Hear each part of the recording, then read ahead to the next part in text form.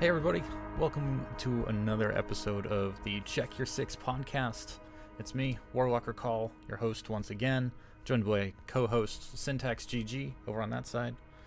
And today we actually have a special guest tonight. We have Tanner from ASU Esports, the captain, and he's got quite the long history in esports, so I'm looking forward to diving into his history. But welcome to the show, Tanner. Very nice to be here. Pretty excited for it. Yeah, so I mean, this is a great way for us to kick off the season because, well, we don't have a whole bunch of stats to go off of. One of the other leagues hasn't started, and so we've got week one of the CEA Open League or Invite League, Open League results to go over. We'll go over some of them. There's 56 matches, so we're not going to dive into all of the matches, but we've got week one under our belt. We've got a guest to talk about his experience. We've got, and it's even outside of just Rainbow Six Siege, so this is also kind of a bit of a story to go into.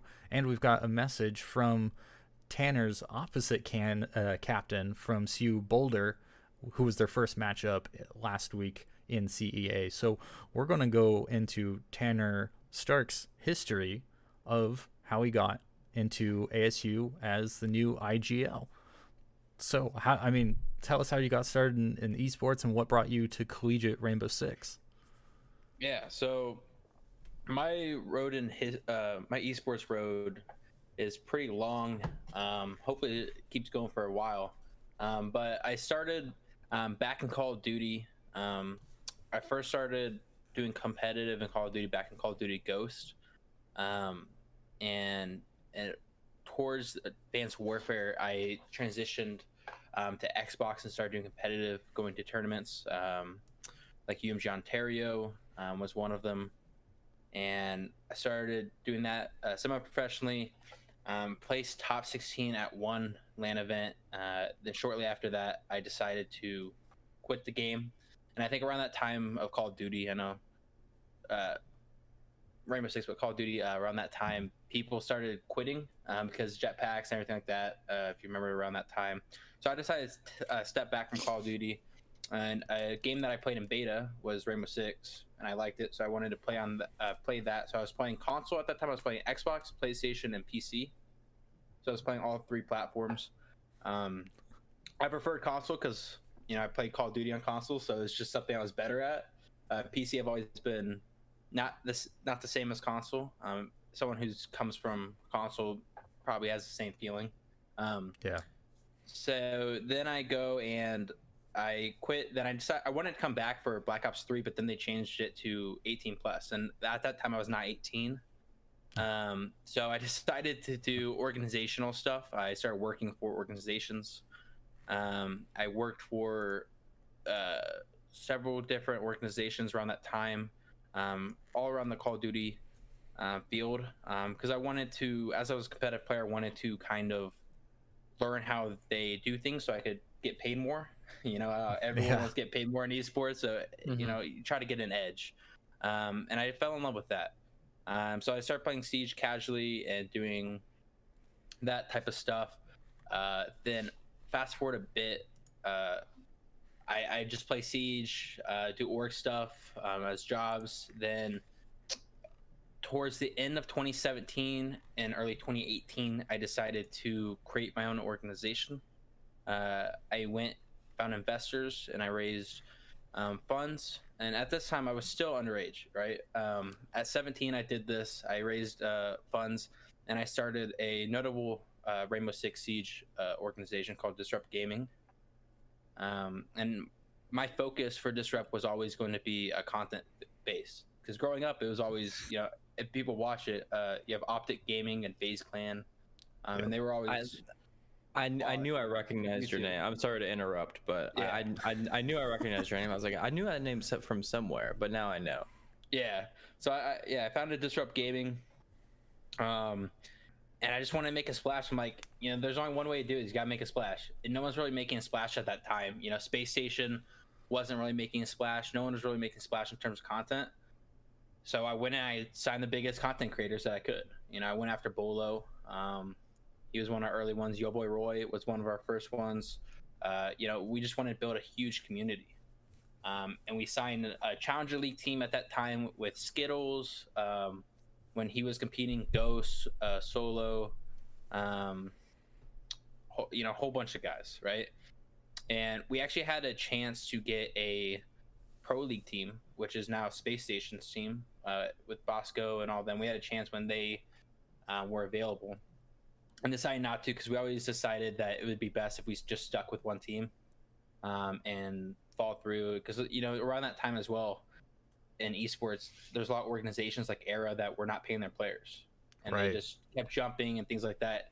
And I've always wanted to build a foundation, a pillar of trustworthiness and paying people, and, like they said. So we just stuck with our team, and people have always said with Disrupt, why aren't you guys in Pro League sooner?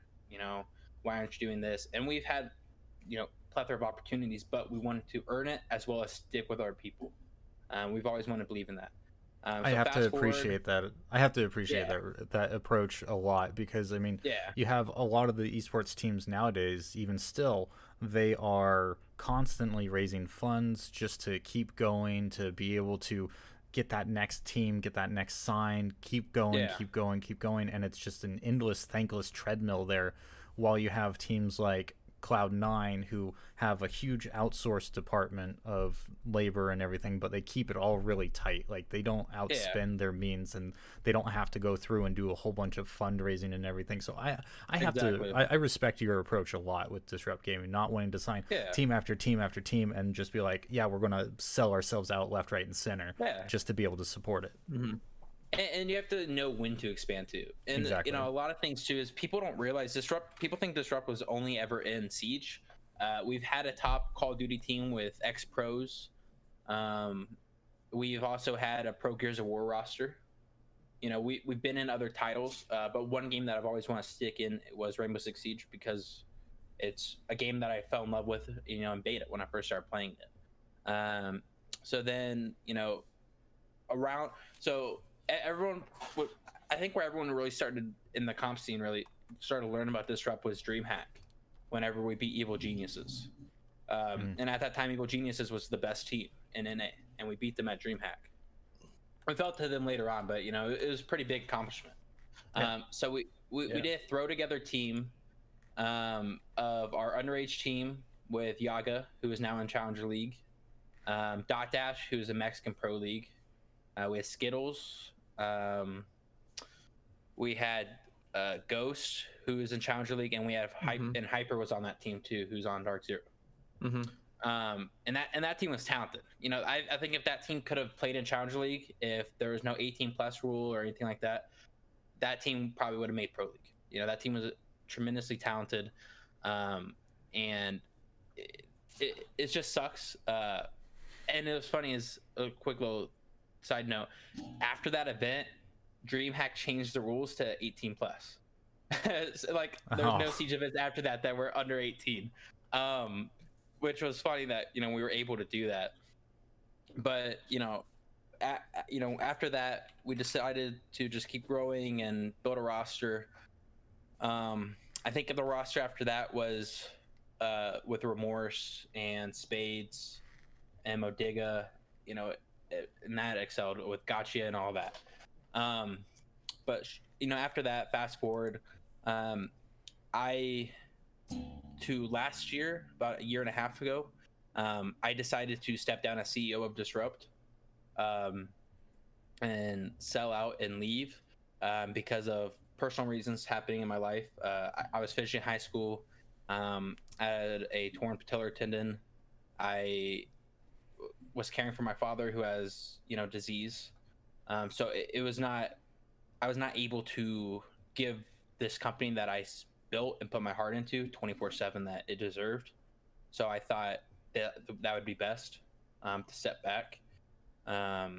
That's completely understandable.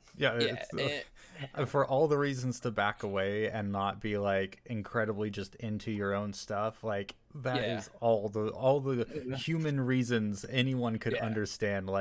Kudos to you. I mean, you were just getting out of high school. I was finishing high school. I turned 18. I created when I was 17, And a lot of people ask me too, like, Disrupt was the favorite thing I've ever done, but it wasn't the most successful thing I've ever done. After Disrupt, I did a lot of other things that I found more success in, but it was probably the most fun I've had. Going to events, meeting people, talking with people. I love doing content. It was so fun and stressful too. Like, 1 month I was like, we're going to upload every day for 30 days on YouTube. It was hard to pull off, but we did it. In that month, I think we gained like 15,000 subscribers. Oh yeah. And it was hard, but it was fun. That stuff is fun. So fast forward to where I'm at now. I was friends with Baka, who is now plays for Team Oblivion and CACL. And he before that played for ASU's team. And they went to DreamHack. They played, they were quite successful, one of the top teams in collegiate.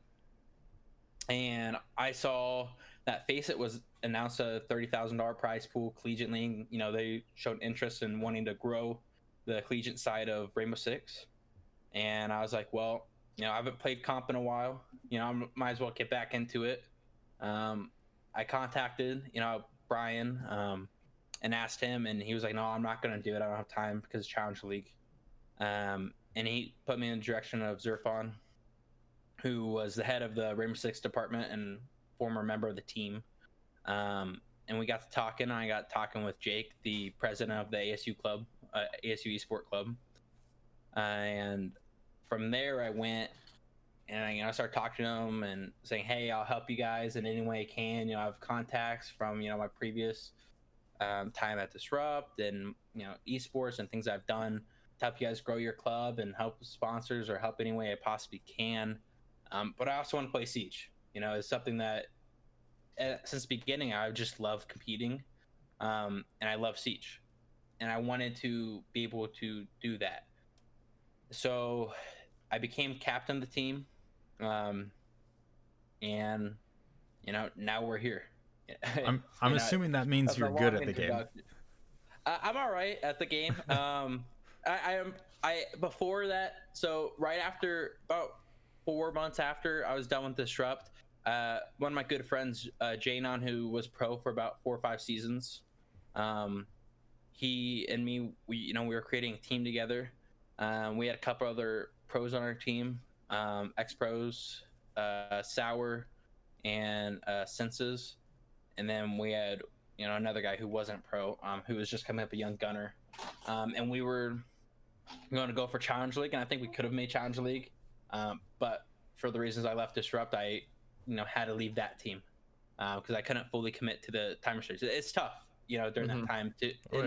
Having a team going for Challenge League, there's constant scrimming and things like that you have to do. You're pretty much pro. And even then you have to work even harder. So long. Yeah, you have to work harder because they're there and they're getting paid to be in their team house and scrim and play the game, and you're not getting paid to do that, and you still have to put in the time to get better. So it's just a hard thing to do.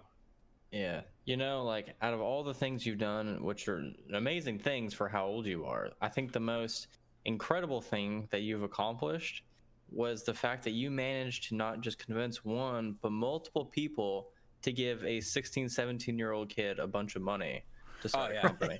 I tell people that. They're like, I get asked all the time when I tell the story. They're like, how did you commit? And I tell them how much I raised. And they're like, how did you do that? How did you convince grown adults? You must have one hell of a pitch. Yeah, my investors were both 35 at the time. The two of them. Funny. And they're like, how'd you do that? And I was like, honestly, I think it's because I just believed in myself so much. I tell people all the time, you just gotta believe in yourself, and that resonates with people. If they see you fully believe in yourself and believe in what you're doing, that goes to someone else. Yeah, confidence they is can key. See that. Yeah, and I honestly, to this day, I'm like, I don't know how I did it. But yeah, and then a little after that, so around the ASU collegiate time, when I saw that, I became captain of the team. Tryouts weren't for a couple months. So then I saw CACL were doing qualifications. So I built a team with 4 people that were previously in Challenger League for the CACL quals. Grinded for that. So the past couple months I've been just scrimming Tier 1 NAL Pro League teams and USCL teams every day. Some days twice a day. And we're grinding for that, get ready for that. going into our, and this goes into our match last week against CU Boulder. That day I had 2 different scrims that I did prior to our match. So I was really tired going into that match. And our team, we never dry ran and we never played together. I played with 2 of them before in my life. The other 2 I've never talked to. So, I missed tryouts. Like I was watching the VODs and, I helped Zerfon. We made the decision together. I was watching VODs, doing all that. But I couldn't physically be there because, my other team obligation at the time. But going into that, it was kind of hard because I'm tired and I'm supposed to be IGLing this team. Sorry, that was my timer. And then B, we have never played together. And, people on the roster didn't really play together that much. Yeah, you had, 3 people new to the roster? Yeah, 3 people new to the roster, including me. In the team dynamic, so from the previous year with the 2 people that were returning this year, that team's playstyle was way different from our playstyle. It was different meta. So it was very hard. And it took us a couple rounds to find our footing. But, we made mistakes, but going to our next match, we're taking a lot more serious and we're dry running a lot more. We're scrimming a lot more, and we could go into breaking down that match too. Yeah, let's go and do that. But I do want to we're gonna hear a message from the other team captain from CU Boulder. So let me play that real quick.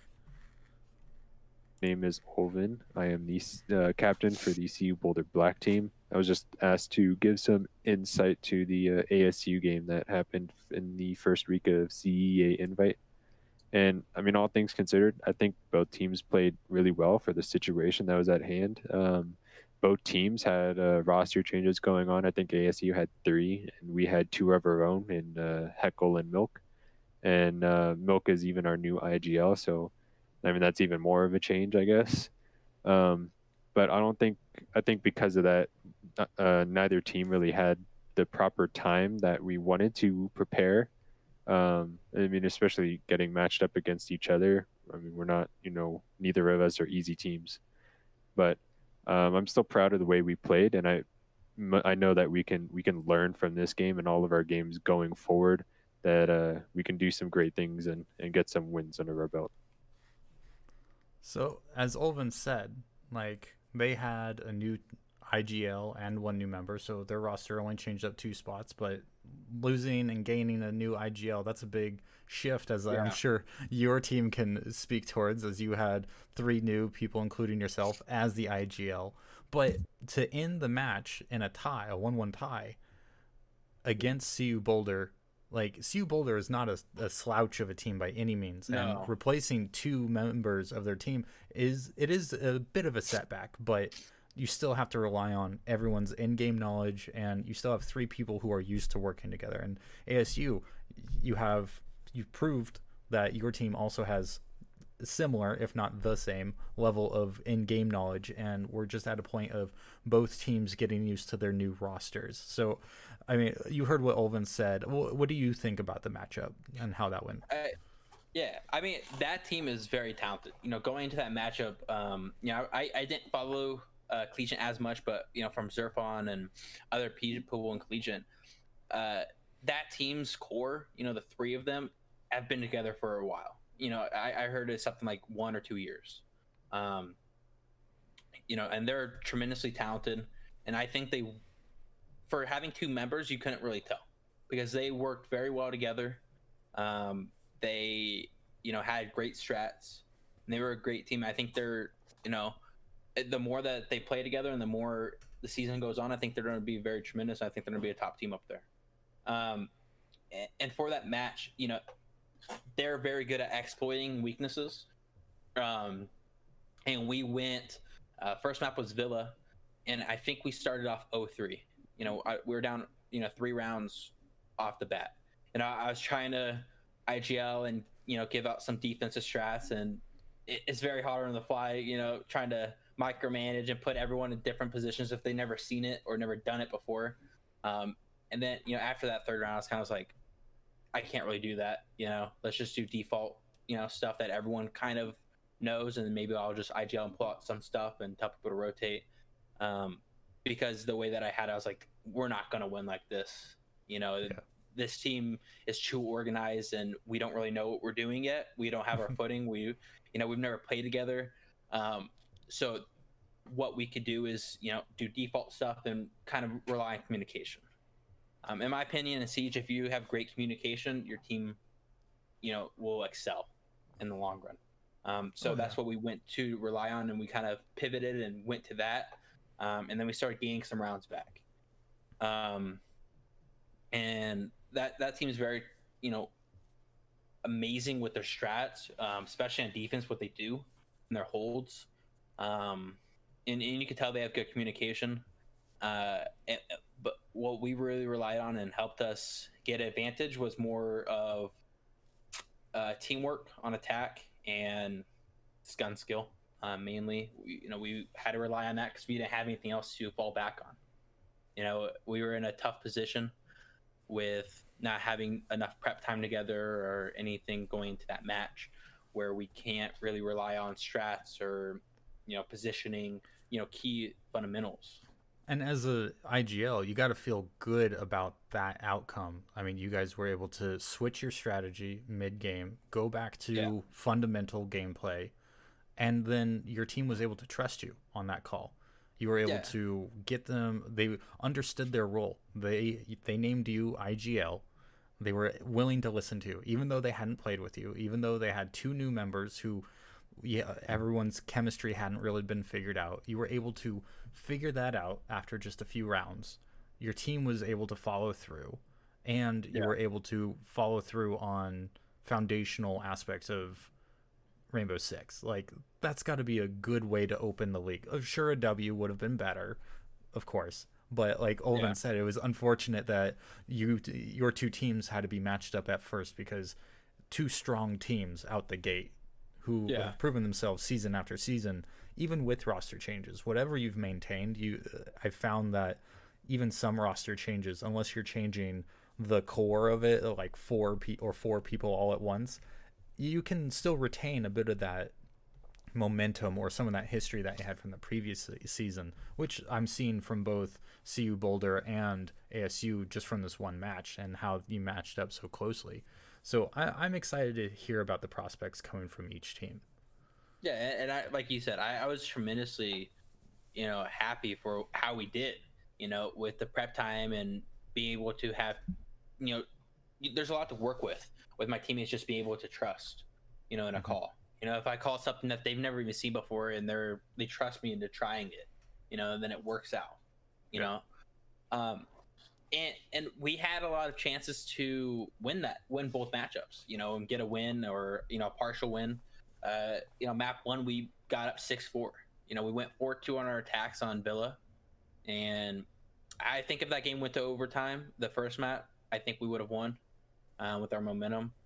But going 6-6 and drawing, I think we did very well. We got up 6-4 and we just couldn't close out. There's a few rounds there that we could have closed out, and I think it went to a 1v1 or something, and we just couldn't finish. But I'm really happy, especially with that map 1 showing. Villa's one of those maps too that are very strat heavy. Both the maps we played, Clubhouse and Villa, are more of a strat heavy map. It's not like we're playing a coastline or a consulate that relies more on frags. So I was happy, and what there kind of the better outcome could have been winning, but that was still a great outcome in my books. And in my books, I think that's a win. Being able to draw against a team like that. And something that we saw in the Pro League, specifically from the teams who had just qualified into the Pro League, Syntax and I had noticed this several times last season, where the teams who qualified into the Pro League, they usually started the season really strong, until the other teams got more footage, more experience, and more matches against them. And those heavy, aggressive run and gunners, like really aggressive gunplay teams, they ran out of mustard. Like at the near the end of the season, they couldn't keep up. So I have to take that as a positive bit for your team in that you didn't just revert back to relying on the gun skills. Like you went back to it as part of that foundation play, but you didn't let the gun skill overlap or overtake your foundation map strats. You're as on defense and attack. Like you just didn't go back to like, okay, now we're playing COD and just go. So I mean that's also a great thing to take away. Was there any other bits that you feel like your team took away from that match, and what was the post match kind of feeling afterwards? Yeah, I mean, when we're done with that, we were all happy. We were happy that in such short time we were able to draw against a team like Boulder that they have 3 core, and they got 2 new members and a new IGL, but that core is something that we don't have really. We have 2 members, and having 2 members from a previous team isn't really the same as having 3, in my opinion. Because it's easier, in my opinion, from my comp experience, it's easier to put 1 guy into a roster or 2 guys in a roster than having 3, because basically it's a new roster at that point. Yeah, it's a majority. Yeah, it's a majority. That's why 3/5 is kind of the rule there for Face It, for roster changes. So it's something that we're very excited for this season, because having that tough matchup, and I think our next matchup is another tough matchup, but having that tough matchup week 1 and being able to draw both maps just shows sky's the limit of what we could do, especially with time. For the rest of this season and going into Face It preseason and regular season in January. Yeah, that match really did definitely gauge your guys' potential. Especially, like you said, playing against Boulder, who's a really good team. I've played.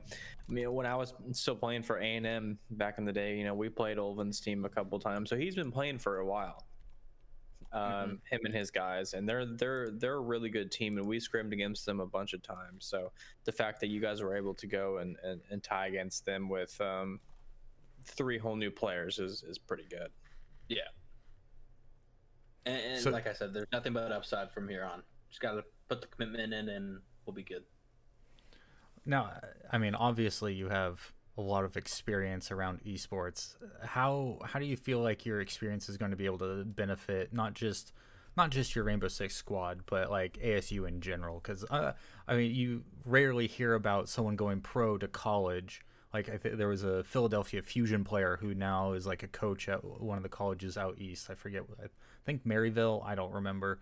But like, you rarely hear about pros going back to college unless they're like really old, really young. And but usually not from the organizational side. Usually they were a competitor, and here you are, like former CEO, coming back to college and going to ASU, which honestly, until this last year, they were not big proponents of their esports club, despite being like the largest online community in the country for a college. So like it wasn't exactly friendly territory for to be going in there. So I'm curious what the reception was like and how you feel like you're going to benefit ASU and how they're going to benefit from you. Yeah, so I'm about to turn 20. And when I was finishing high school, I wasn't really planning on going to college, right? But before esports, because I just wanted to just do business and disrupt and continue to grow that. But, things change, in life. Can't foresee it all. But one thing that's always been constant since I was younger was I want to be a doctor. So that's part of the reason I wanted to go to ASU. My degree is in medical studies with MD/DO. It's a great program that ASU offers. I don't know how many schools actually offer it. One thing that's cool about it is the MCAT training. They offer, $10,000 worth of training. Basically, people pay for from private tutors and such to prepare for the MCAT, and that's free. And there's a whole bunch of other advantages. And that's one thing that drew me to ASU. And so going there and seeing that, and I learned more and more about the esports side of it. And I learned that, ASU is not really sponsoring them as much, up until recently, and not really diving into it. And I'm like, that doesn't make sense. Like, it's the largest club on campus. Like, ASU Esports is the largest club on campus, and you look at Grand Canyon University, where they have full funding. They have facilities. They have a whole bunch of, just the entire university is backing them so much. Oh, yeah. And I'm like, that's just nuts to me. I'm like, ASU needs to hop on the train of this, because I'm like, why would you not? Esports is the future. There's so many, you have NBA teams now that are owning franchises for the 2K League. You have so many people getting into this. You have so many different billionaire executives, got into esports recently, the last couple of years. You want to know why a lot of colleges aren't back in their esports programs? Because they don't believe in it. It's because the people that run the colleges are the people who refuse to believe that the one thing that they have taught their kids to try and hate is actually becoming a viable business. Yeah. And they're in denial. That's what it is. There's a lot of the older generation that doesn't believe in this technology stuff and the way that it's going, because 10 years ago, when people talked about gaming, it was, the stereotype was a fat kid in his mom's basement not doing anything like that. That was a stereotype. And it's crazy, because you look at a lot of these esports athletes, they go to the gym a lot. They're healthy and they're active, and you have streaming, which is a new mainstream thing. You have professionals, athletes in football or baseball or NBA that are playing with these esports athletes, and making it more mainstream. And then you have huge companies getting into it now. You even have freaking sports psychologists now getting into esports, getting attached to teams and getting paid by organizations to be their team psychologist. At ASU, we have a sports psychologist for our club, and he helps us a lot with our Rainbow Six team as well. And that's something that I'm grateful for as well. And I think that's something that's very cool. I think that's something that can very help people. Exactly. And I mean, there's other cases of faculty like that helping out the esports club, but not because of any association of the club to like the sports department, athletics department, or anything like that. It's because that faculty member actually believes, which is the insane bit. And like, there's so many cases of an individual faculty being the sponsor and putting up their own personal time to be the club coordinator, to act as that facilitator between the club and the campus, and making sure that none of the campus laws or bylaws are being broken, and make sure all the student body laws are also being adhered to, and making sure that there's guidance for the students, that there's a safety net for the decisions that they're making, essentially. But like, once colleges really start getting into it and start seeing the relationship between how their athletics departments can actually benefit their esports departments, and any of those schools that had started a program, who started investing in their program, are seeing crazy return right now when there's tons of teams and sports that are being canceled because of COVID and everything. Like out east, there was a college that canceled 10 different teams. Those men and women's like swimming and lacrosse, and like, not your most popular sports by any means, not the ones that make colleges a whole bunch of money. Excuse me. But you're still canceling all those athletics, and I don't know if they got to keep their scholarships or anything, but all that funding, it's hard and it's rare to hear of, but some colleges have actually taken money that was earmarked for those teams and shuffled it over to their esports teams. St. Clair College of Canada just announced their like 15,000 square foot dedicated esports arena and facility. That is more than just come sit here and play games. It is legit for collegiate esport development. ASU could easily afford something like that. They are a premier competitive school in the States. The fact that they're lagging this far behind as a Division I school still shocks me.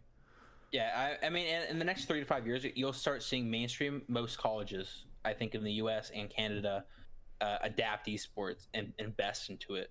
And they're going to have to go deep into it too, because what's gonna make someone want to go to your college instead of try to go pro? Because it's not like other sports where you could just go pro. I'm not going from high school to the NBA anymore. I'm not going NFL to college. is a main thing that you have to do now to get into professional world. Esports isn't like that. So they're going to have to offer development stuff, full ride scholarships, and then actually dive money into it, and actually allow them to compete, and earn money. And another thing that comes with that is game developers need to put money into collegiate, so there's bigger prize pools so these people want to compete in collegiate and invest time versus going and just trying to find a team on the internet and grow and compete. And I think it's better personally for collegiate and esports growth for collegiate to be big, because it will start forming more solid teams, and you won't have as much of current gaming trend where there's roster changes all the time. Right. Can't really have that in collegiate. You have a stick couple people and off season tryouts, you have more people come in, people leaving, and that's more of something that I think will help professionalize and grow the esports industry as a whole. Because people have to remember too, a lot of people in gaming are a lot younger, and so there's a lot of immaturity that comes with that, and there's organizations out there that are very immature, and that's why you see organizations scam or do certain things, because they don't have a business background, or they don't have different things that where they have been taught not to do certain things or act a certain way. So those mistakes happen. So having a strong collegiate and having more people that are involved in business and for a long time get a part of esports, it'll start growing the industry. And esports is in a bubble. People have been saying that for years.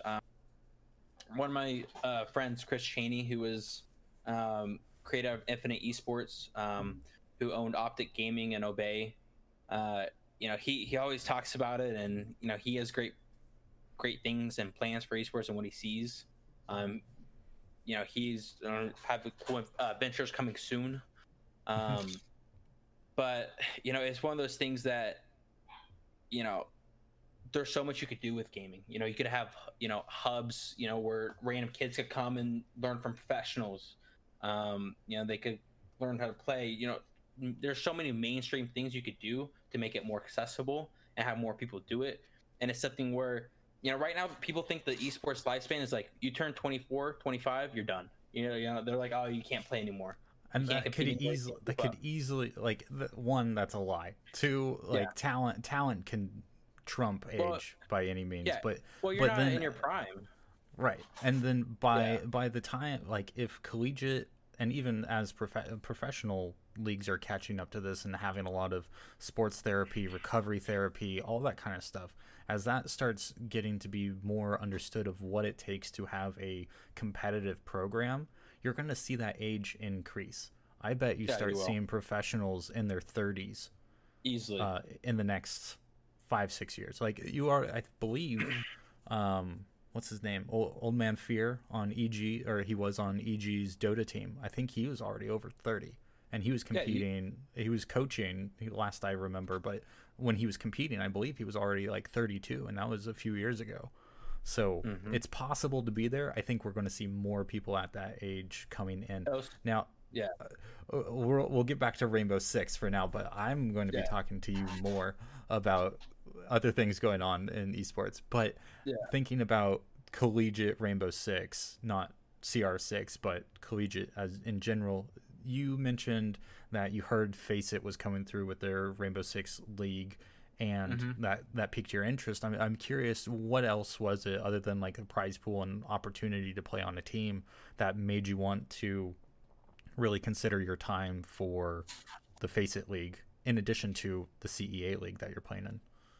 So it showed, to me, it showed Rainbow Six is really trying to grow their esports more and more. And that's something that made me fall in love with Rainbow Six. Is, I don't know if people played in year one, but if you played in year one, what I'm talking about. The game was so broken and bugs, like worse than it is now. Like people complain now, I'm like, it's not Mm-hmm. as not even close to as bad. But Ubisoft stayed with it and kept putting more money into it. They've always stayed true, and I've never seen a game developer really do that. Normally, if the game's like so broken, not many people are playing it, numbers are low, they're giving up. They're not investing more money to make it work. And Right. so to see that they dropped ESL and then they went after Face It, which is a huge organizer, you know, in CS:GO and other esports titles, to then, you know, create Collegiate, you can see the money. You know, they're trying to put money into, they're trying to grow and help esports. So I saw Face It announce the Collegiate, and I'm like, this is something cool. This is going to turn into something that's going to be mainstream, and I just want to be a part of it, you know.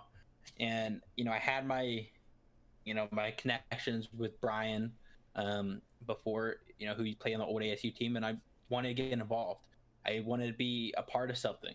You know, the prize pool was cool, and I think the thing that made me excited about the prize pool was this is going to draw people in that are going to college that didn't care about collegiate before, because before it was more of, oh, is, you know, not as good of players, or, you know, if there are good players, like there's no point, you can't really compete.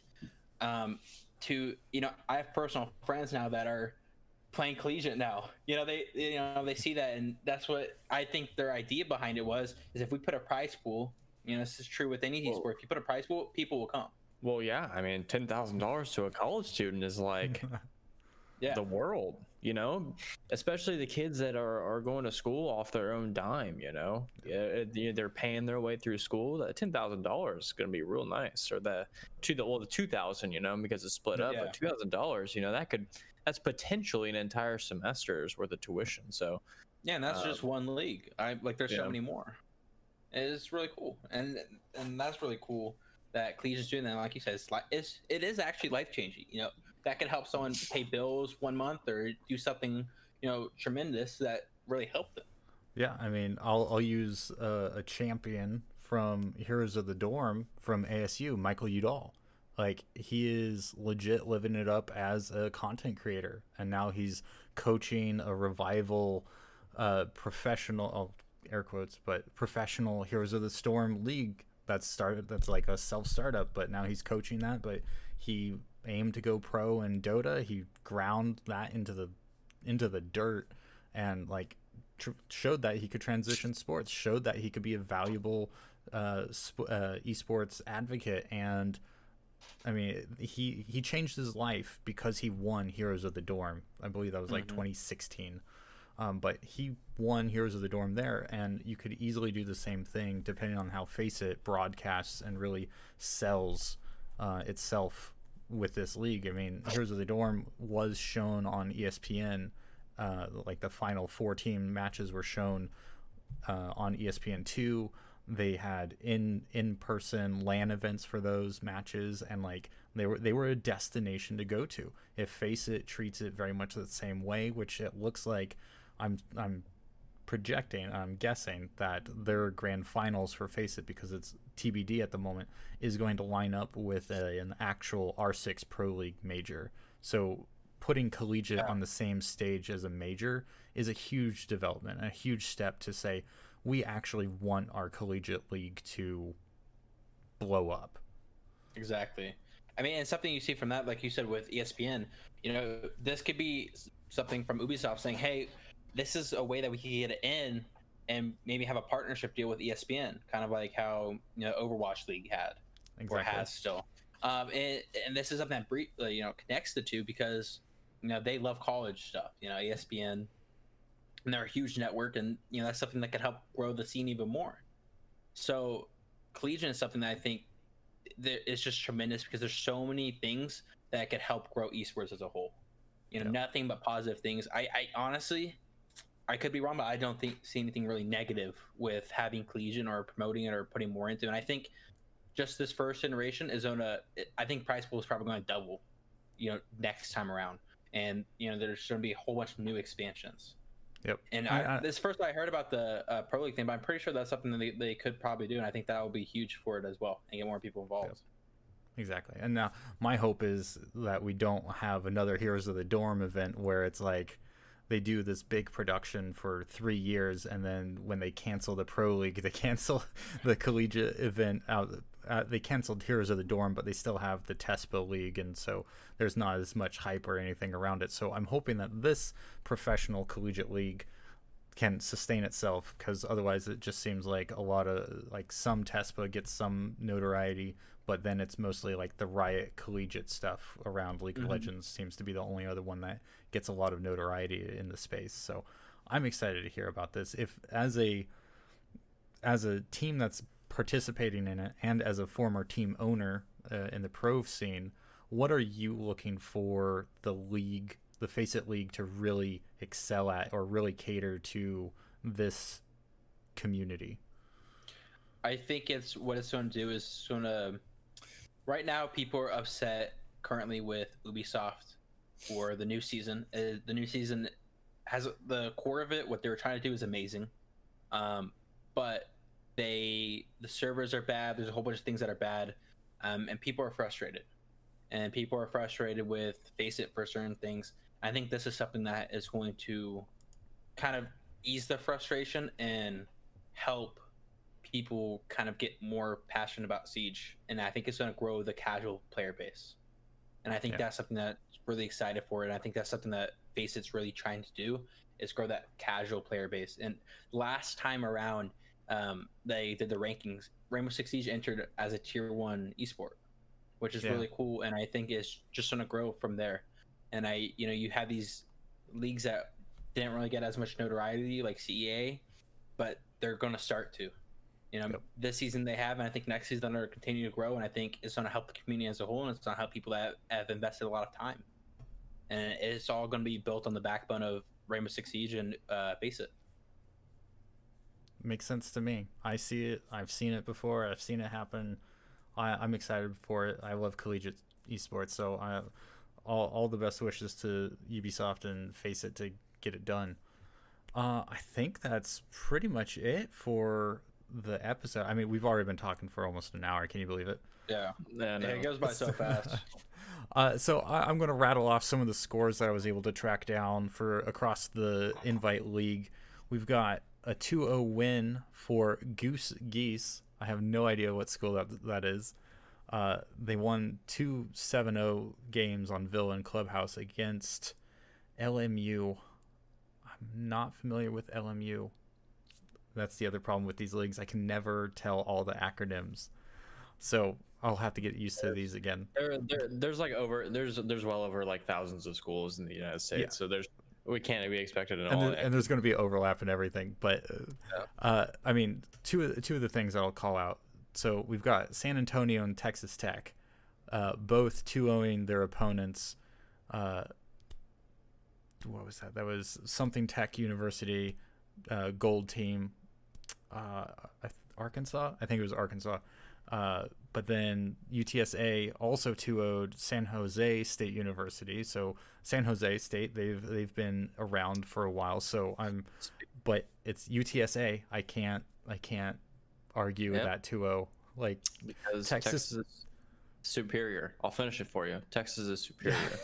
I can't argue that either. One of my big surprises for the week was UMBC, University of it's something, isn't it like British Columbia or something? Yeah, I want to say it's one of the British Columbia schools, but they 2-0'd University of North Carolina, Chapel Hill. Now, no, University, it's not. It's University of Maryland, Baltimore County. We're wrong.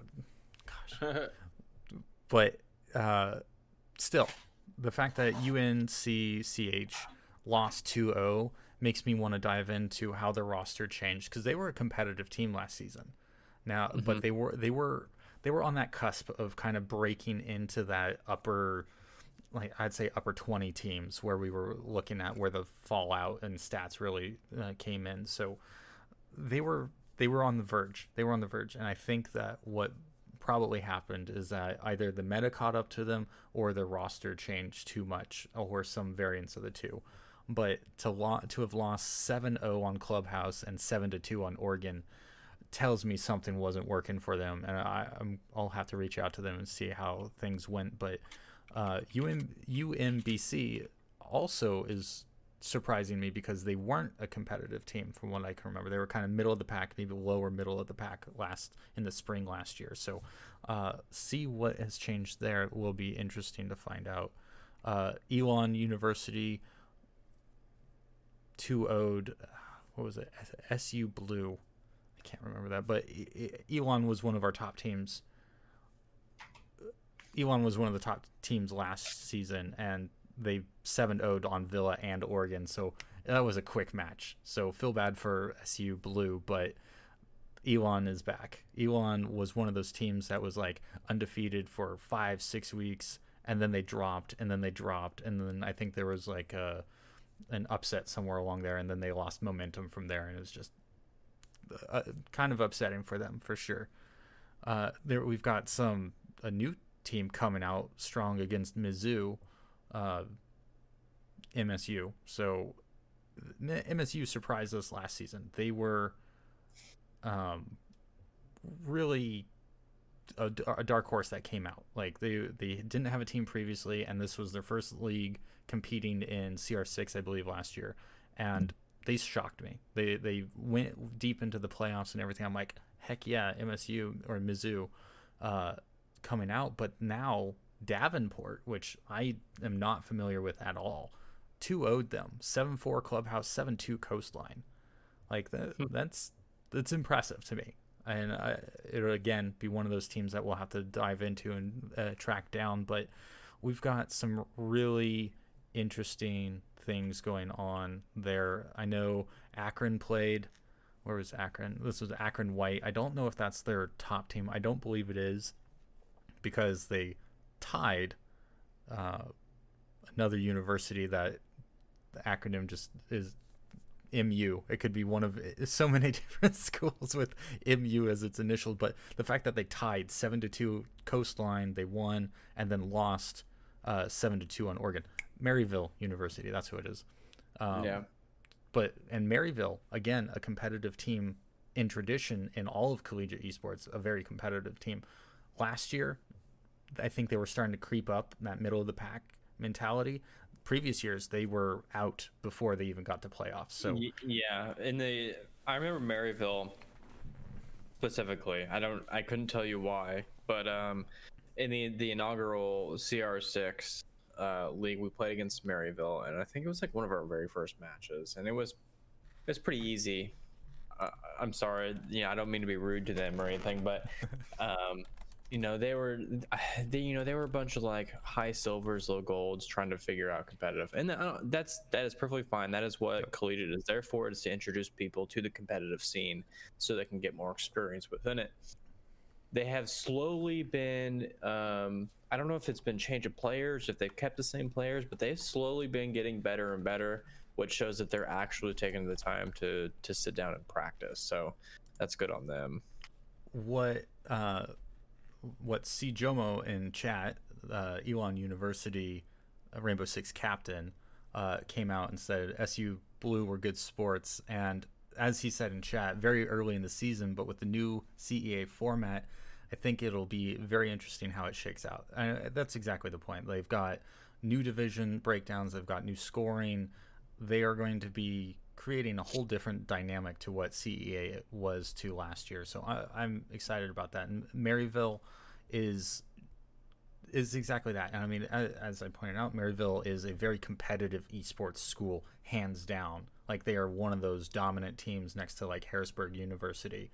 And it wouldn't surprise me if they were able to invest more into their Rainbow Six roster this year. And now it's like, okay, we weren't competitive in this game. We want to be competitive in this game this year. So that's something I want to dive into and track down, because that's an interesting place for Maryville to be in, knowing that they haven't been competitive in a specific game, and see where they want to take that. So outside of that, I'm not sure what else there is to talk about. We can give Tanner a chance to shout out your teams, anything that you want to share, anything that you want to say about ASU. By all means, the floor is yours. Where people can contact you, that would be a great one. Yeah, I'm just looking forward to the season. I'm looking forward to help growing ASU Esports. They've already done a tremendous job. I'm happy to just get in there. I am the secretary of the club. Next year, I'm going to be the vice president of the club when Jake, our president, graduates. Nice. And I'm excited to continue to grow and within this club and be a part of it. And I think, it's a step forward. We have a center where we could have LAN events. And last season, we had our whole team, they practice a little LAN center. They have nice PCs there. And sucks we can't get in there right now because of COVID. Yep. But I'm looking forward to the future, and I'm looking forward to helping this club grow and helping Collegiate grow the best I can with any of my past knowledge, any way I could help people. And you could find me at Sportrick on Twitter.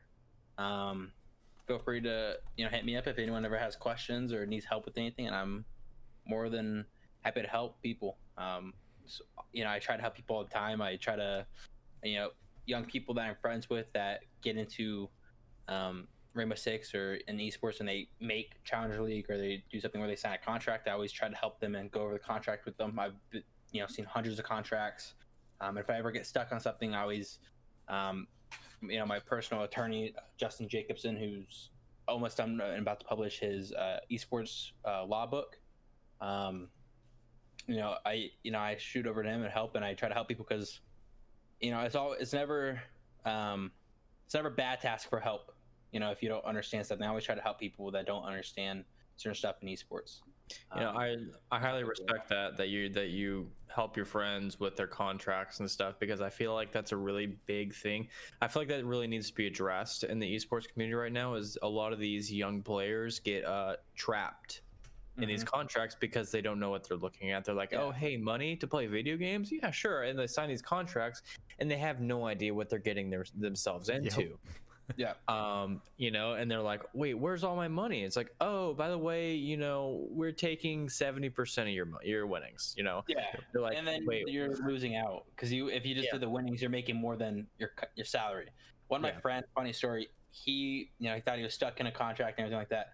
I looked at the contract. I'm like, dude, this contract would not even hold up in court. Like, it's not even like legally binded to anything. Like, I'm like, dude, you could just leave. And he just left. I'm like, yeah. And I was like, if they try to press on you, like, the judge would just throw this out. Like, it would never even happen. That's probably way more common than we think, too. Yeah, it is. I guarantee it. Some contracts I've seen, I see some big orgs contract too. I'm like, dude, like, they're like a 3-pager. I'm like, dude, we had a sorry, I didn't mean to curse. We had a 50-page. I caught myself. We had like a 50-pager contract. And in our contract too, one thing I always did at Disrupt is we never took any winnings out of anything we've ever had. I don't believe in it. I think if you played and you won, you deserve all the money. We didn't contribute to that in any way. You're the ones that actually did the real work. So we never took winnings from any team. But and we did things to help people, like retirement clauses. We did things to help ensure that the players best success. And I think there's really good esports orgs out there that do that, and there's some that it's all about the esports org and helping them out. And I think that's, needs to kind of shift ties and kind of be more for the player. And I think esports will get that way eventually. I love it. What a great note to wrap up on, and a great PSA for people to check your contracts if you're getting these things. Get them looked at by a professional, or contact Tanner on Twitter and he'll look over it for you.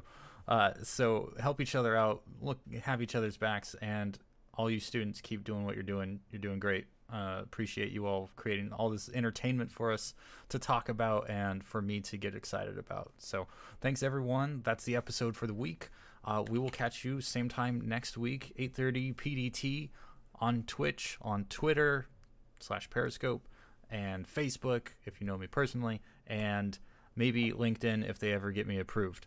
We'll see how that goes. But you can always reach out to me at Warlock Recall on Twitter and pretty much all social media for that matter. At SyntaxGG for my co-host. He's got a great YouTube channel helping people build their foundations, which I need to be watching more of. So we will have to get some gameplay sometime soon and show you just how terrible I am at this game, but how much I love losing at it. So thanks again, everyone, for tuning in. I appreciate you, and we will catch you next week. Take it easy, everybody. Later. Yep.